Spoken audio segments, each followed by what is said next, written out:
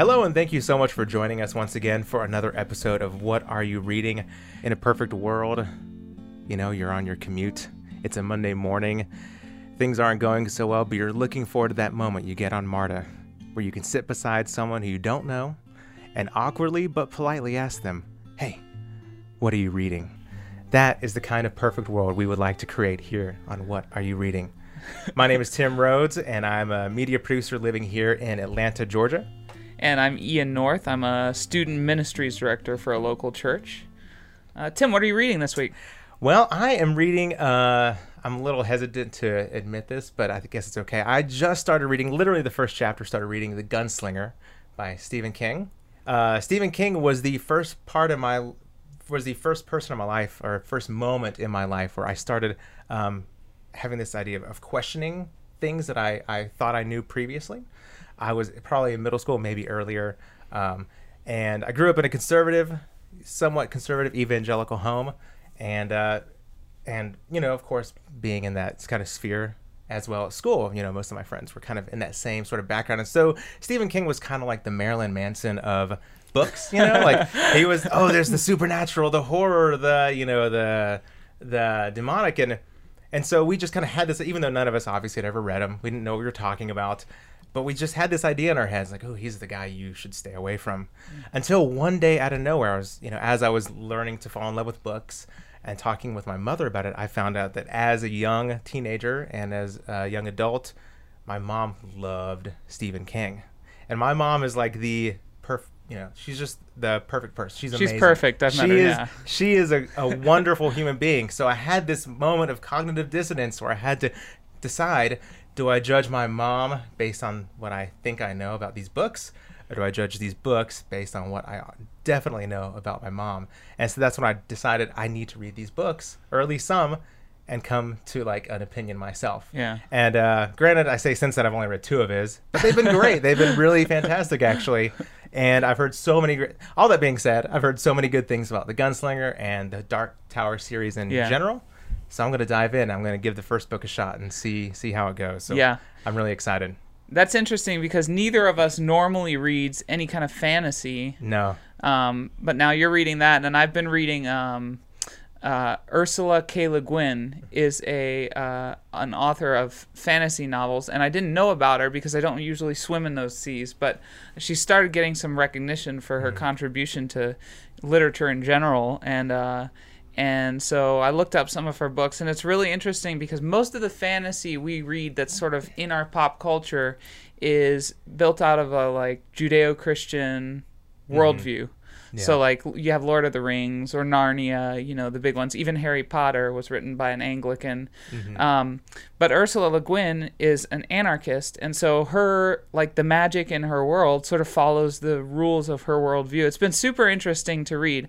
I think sometimes when you read fantasy, they focus so much on creating a world that's consistent with their worldview that they don't create that interesting of characters. Yeah. But I've been reading the Earthsea series by Ursula Le Guin, and it's like it reflects her worldview in that like where you in a particular town, like the spell that works another place won't work there, and you have to learn the true local names of things. You have to learn the language. And so there's like sort of a community focus and a local focus and just a really different worldview. So they've been really interesting and kind of thrilling to read because I've never read anything from that worldview that was fantastic like this. So I've been reading through those. I'm on the 3rd book now, and I'll probably stop there because I've gotten the hang of the world. But and then read another one of hers pretty recently called "The Word for World." Awesome. The Word for World is Forest. So that's what I've been reading. Great. Well, also we want to, as always, thank Atlanta Vintage Books for letting us use some of their space to record this. Yeah, if you wonder why our podcast sounds like books, yeah, it's because we're recording live in the metaphysical reading room of Atlanta Vintage Books. We are surrounded by books right now, and it's a good feeling. It's really great. So as always, we've mentioned before, if you come into the store, mention Tim and Ian and Tim, either way. You get 10% off of whatever you get, which is incredibly generous of them, and we really appreciate that a lot. And as we just want to give our AVB Atlanta Vintage Books pick of the week. It's a book in the cats section. Tim, why did you say it like that? What? Why did I say cats section like that?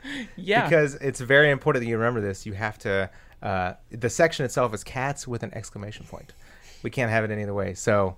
Yeah. It's the cats section. This book is from the cats section, and it's called "Your Cat's Just Not That Into You." What part of meow don't you understand? So please classic come of by the genre. Yeah, it's very significant. Actually, yeah, this one is kind of highly regarded. It was a New York Times non-existent seller, but there is I'm a sure barcode on the back, so it's a real book. Yeah, and so check it out. So when you come by, if you're interested, just ask for it, and I'm sure someone will be able to help in you cats. out. Yeah, and come quickly because this may not be here that much longer. But anyways, all right. So moving on. So who is our guest today, Ian? Oh man, I'm excited. Our guest today has been a mentor of mine for a long time, a workout buddy. I go to church with him. Tim, I think, went from being a CDC, doing some research with the CDC, to becoming a pastor of a local church, to becoming an advocate for immigrants in this neighborhood. And so we work in a neighborhood as well, and when kids or their families have immigration issues, it's just been really great to have an advocate who can work with them and help them navigate the system. So Tim Isaacson. Yeah, glad to be here. Welcome to the show. Yeah, thank you so much. The executive director of Immigrant Hope Atlanta. Is that correct? Correct. Okay, where can we find you online? Our website is hopeatl.org. Okay. Awesome. And can I just say, Ian and I, as we were mulling this idea of a podcast over in our heads, you were like one of our first people that we said, okay, yeah, we've got to talk to Tim. I'm just amazed I'm on the list at all.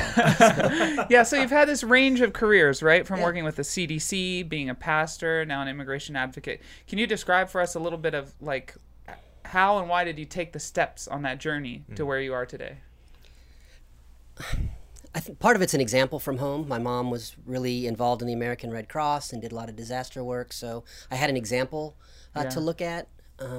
So I've always grown up with this idea of the common good. Yeah. And when I came to Christ when I was 18 in college, that idea just went from a nice idea to one of the central ideas of how I see life working. Because in that point of understanding faith and coming to faith, the world, the universe went from being sort of mechanistic and distant to being immediate and personal. And when this idea of a creator of all people, so that all people matter, has really driven everything I've done. So even in public health, of seeking the greater good for the greatest number of people, to moving into pastoral work, which is a little bit more focused in terms of the best for the biggest number of people. All they've just been iterations, one iteration after the other, it seems in my own head, of living a life of faith and seeking the best for the most people. Yeah. So Tim and I were going to ask you this question.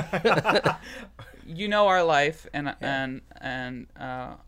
that we're also active in a church, and that we care for immigrants. But probably a broad question in our culture today is: you're evangelicals, don't you guys hate immigrants? Right? Yeah. Some of that has to do with how flexible the title evangelical has become, and the different meanings that are ascribed to it, as opposed to the good news. It now is a political or an economic title as much as anything else. So some of it's the nature of language. But I think even for those who are evangelical in the religious sense, we're all shaped by ideas. We're blindsided by the culture we live in. We don't if we don't have people to challenge us and hold up different views to us, then we just assume the path we're on is right and everything that we think is right. And so when, for example, when we were, in a large church with $1 million homes across the street, this wasn't part of the conversation. But as God sort of intervened in the life of the church and started us to show us where he wanted us to be, moving from a very affluent area to an immigrant area, then the theology shaped too, because now we're looking at Scripture and we're not just looking for what we've always seen or what we want to see. Now we're looking for, God, what are you doing? And then just the love of immigrants is everywhere. The identity of God's very people is as immigrants, as people who are sojourners. And yet we've forgotten that part. And it's only when you're with other people, and you're seeking God, and they can say, well, why are you thinking that? Where do you get that from, that your eyes are opened? And and I don't think a lot of evangelicals hate. I mean, I think there may be some that are. I think it's more that they're not thinking about them at all, or they see them as obstacles to what is really driving them. And in the worst case, it's fear or the desire to have a form of America that doesn't exist anymore, and so they see this as one of the reasons why that isn't true. And so I think it's both subtle and confusing when you talk to different people about the sort of their convoluted views of immigrants. The scriptures are really clear, but we're not. Don't oppress them. Don't oppress them. Be nice to them. Take care of them. Treat them like family. Exactly. I think it's one of those things.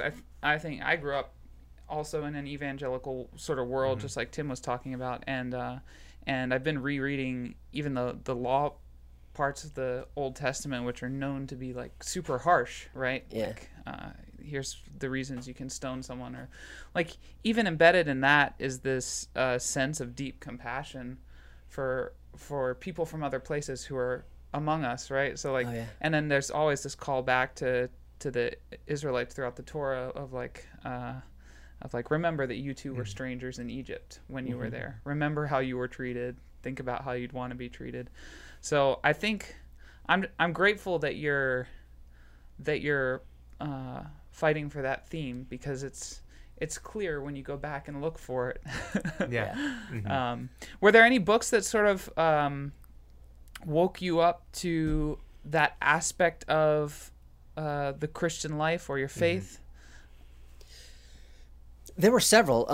I would say the two that were the most immediate.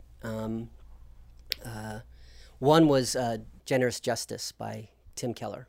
His treatise on understanding justice and understanding God's heart is really clear and really accessible, especially to conservatives who are going to first sort of look at things as whether it's a conservative or liberal line, which is not a really healthy way to do it, but because Keller has the bona fides, then he's accessible to a lot of folks. Matt Soren's book, Welcome the Stranger, is a great introduction to both the history and the legal side of what's going on. I'd recommend that one to anyone. And then Christians at the Borders by Carroll. He's a theologian. I think he was at Denver, now I think he's at Wheaton. He does a really great job of sort of unfolding and opening up the scriptures and the positions. So those are the three that when people ask me about it, those are my go-tos. Well, when you're not, I know, like, especially with the recent spike in deportations, and then sort of shifts in immigration policy, combined with a lot of like anxiety in the immigrant community around, you've been super busy lately. Correct. Right? Are there any books that are unrelated to what you do that you sort of read just to chill out? Oh my goodness. Or not. Yeah, maybe. It's so funny because books have so much meaning, right? I've always been a reader. They've served so many functions. The ones that are like at pivotal points in my life where I've really been at a crossroads, those are all, nonfiction or theological books. But there's also just things you need to stop thinking, right? Or just to enter into someone's world and just go for a ride where you're not in the driver's seat. But there's stuff that I read just to decompress and just to, or to get the positive side. So one of the books I'm reading now is Tattoos of the Heart by Boyle. And that's just a great, it just sort of gives you hope, because when you're in the midst of serving people and lots of stories and you can't always help everyone, and you're sort of battling that depression and that helplessness. It's just great to realize that there's still redemptive things happening in that, and there's still things going on, that you're not the center of the story, that God's love's the center of the story, and so sometimes you just got to take it on the chin. And Actually, you're the third person this week who's mentioned that book to me. Oh yeah? And I think I think there's sort of two ways I approach literature in relation to my work. One is well, there are more than two, but one of the ways I do it is for it to like illuminate my work. So for literature that would dig into the kinds of lives or be relevant to the situations I'm in, and then there's some that kind of picks me out of it, takes me out of it, puts me into a different world. They can be equally enriching, but there's a role for both in the life of someone who's really immersed in a lot of difficulty, right? Because when we work with kids in our neighborhood, we hear all the pain. We hear things that make jaws drop. You know, the stories I'm sure you hear of people coming over, and you just have to sometimes find something to take your mind and put it in a brighter place. Right, something that's healthy and non-toxic and Yeah. won't do, permanent damage to your health. Yeah, absolutely. Oh, Absolutely. Well, you mentioned this is kind of taking a step back a little bit. You mentioned loving books like all throughout your life. Was there a certain book or author maybe early on that kind of really kind of grabbed you and kind of brought about that love for books, or like is there something early on? I know that's a kind of random on the spot question, but Yeah. I don't know if you just may remember anything from the past that really hit you and just kind of helped you realize how amazing books are and what they could do.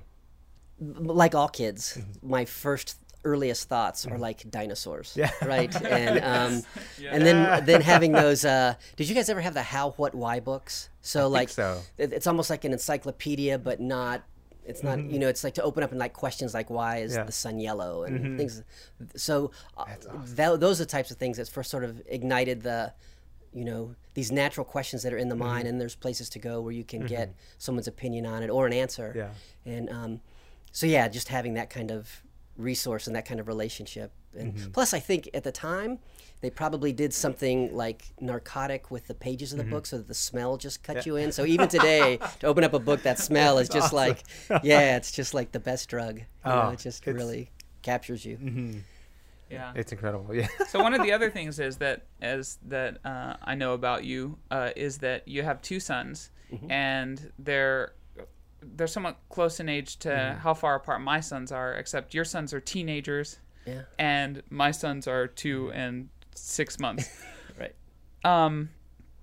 As someone who loves books and whose life has often been reoriented in relation to what you're reading or thinking about,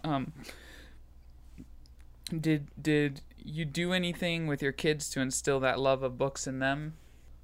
Aside from reading to them a lot, there was a period of time where we wrote stories together. Oh, wow. So I would start to spin the story and then ask them what was going to happen next. And so we sort of built a world around that for about a year that I wish to this day that I had written it down and done those kind of things, because it's just something that we did together with our with our imaginations and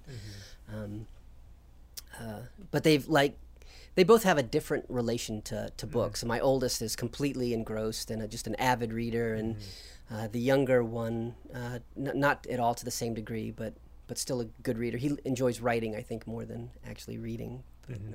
Yeah.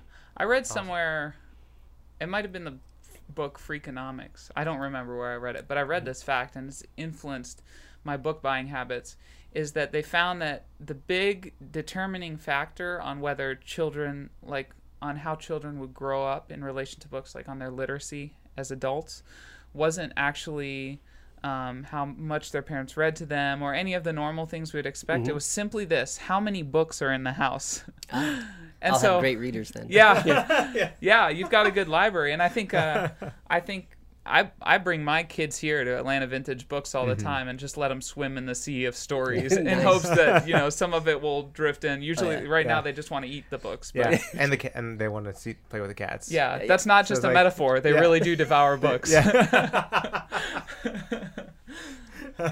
Yeah, my hope right now is the kids right now they love the bookstore right now. They call it the kitty bookstore because there are several cats and there's a cats section.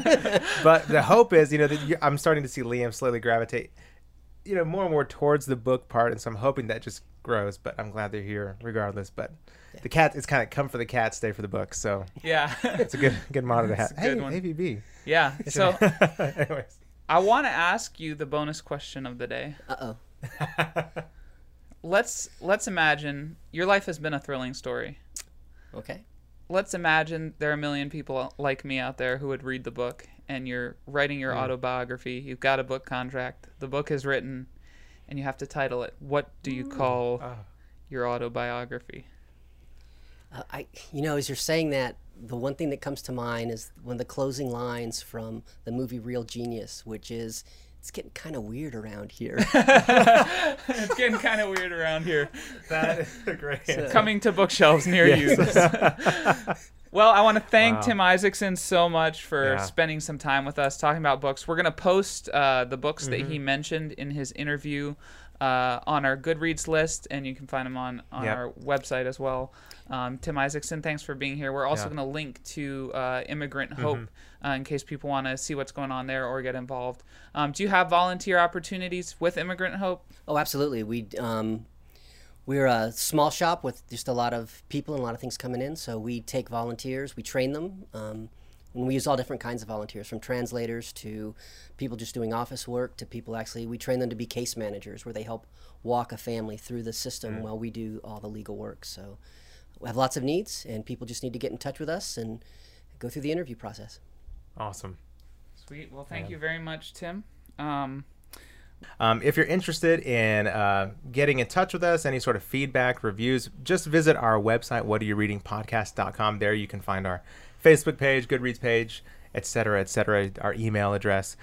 Just go there and you can connect with us, and we really look forward, and it means a lot to hear from you. We really appreciate that you're listening. It means a lot. We want to wrap up with a book quote, and we're going to try and find a good one for you every week. This one's from David Foster Wallace. He says, "Fiction is one of the few experiences where loneliness can be both confronted and relieved. Drugs, movies where stuff blows up, loud parties, all these chase away loneliness by making me forget my name's Dave and I live in a 1x1 box of bone no other party can penetrate or know. Fiction, poetry, music, really deep, serious sex, and in various ways religion, these are the places for me where loneliness is countenanced, stared down, transfigured, treated." Thanks for listening.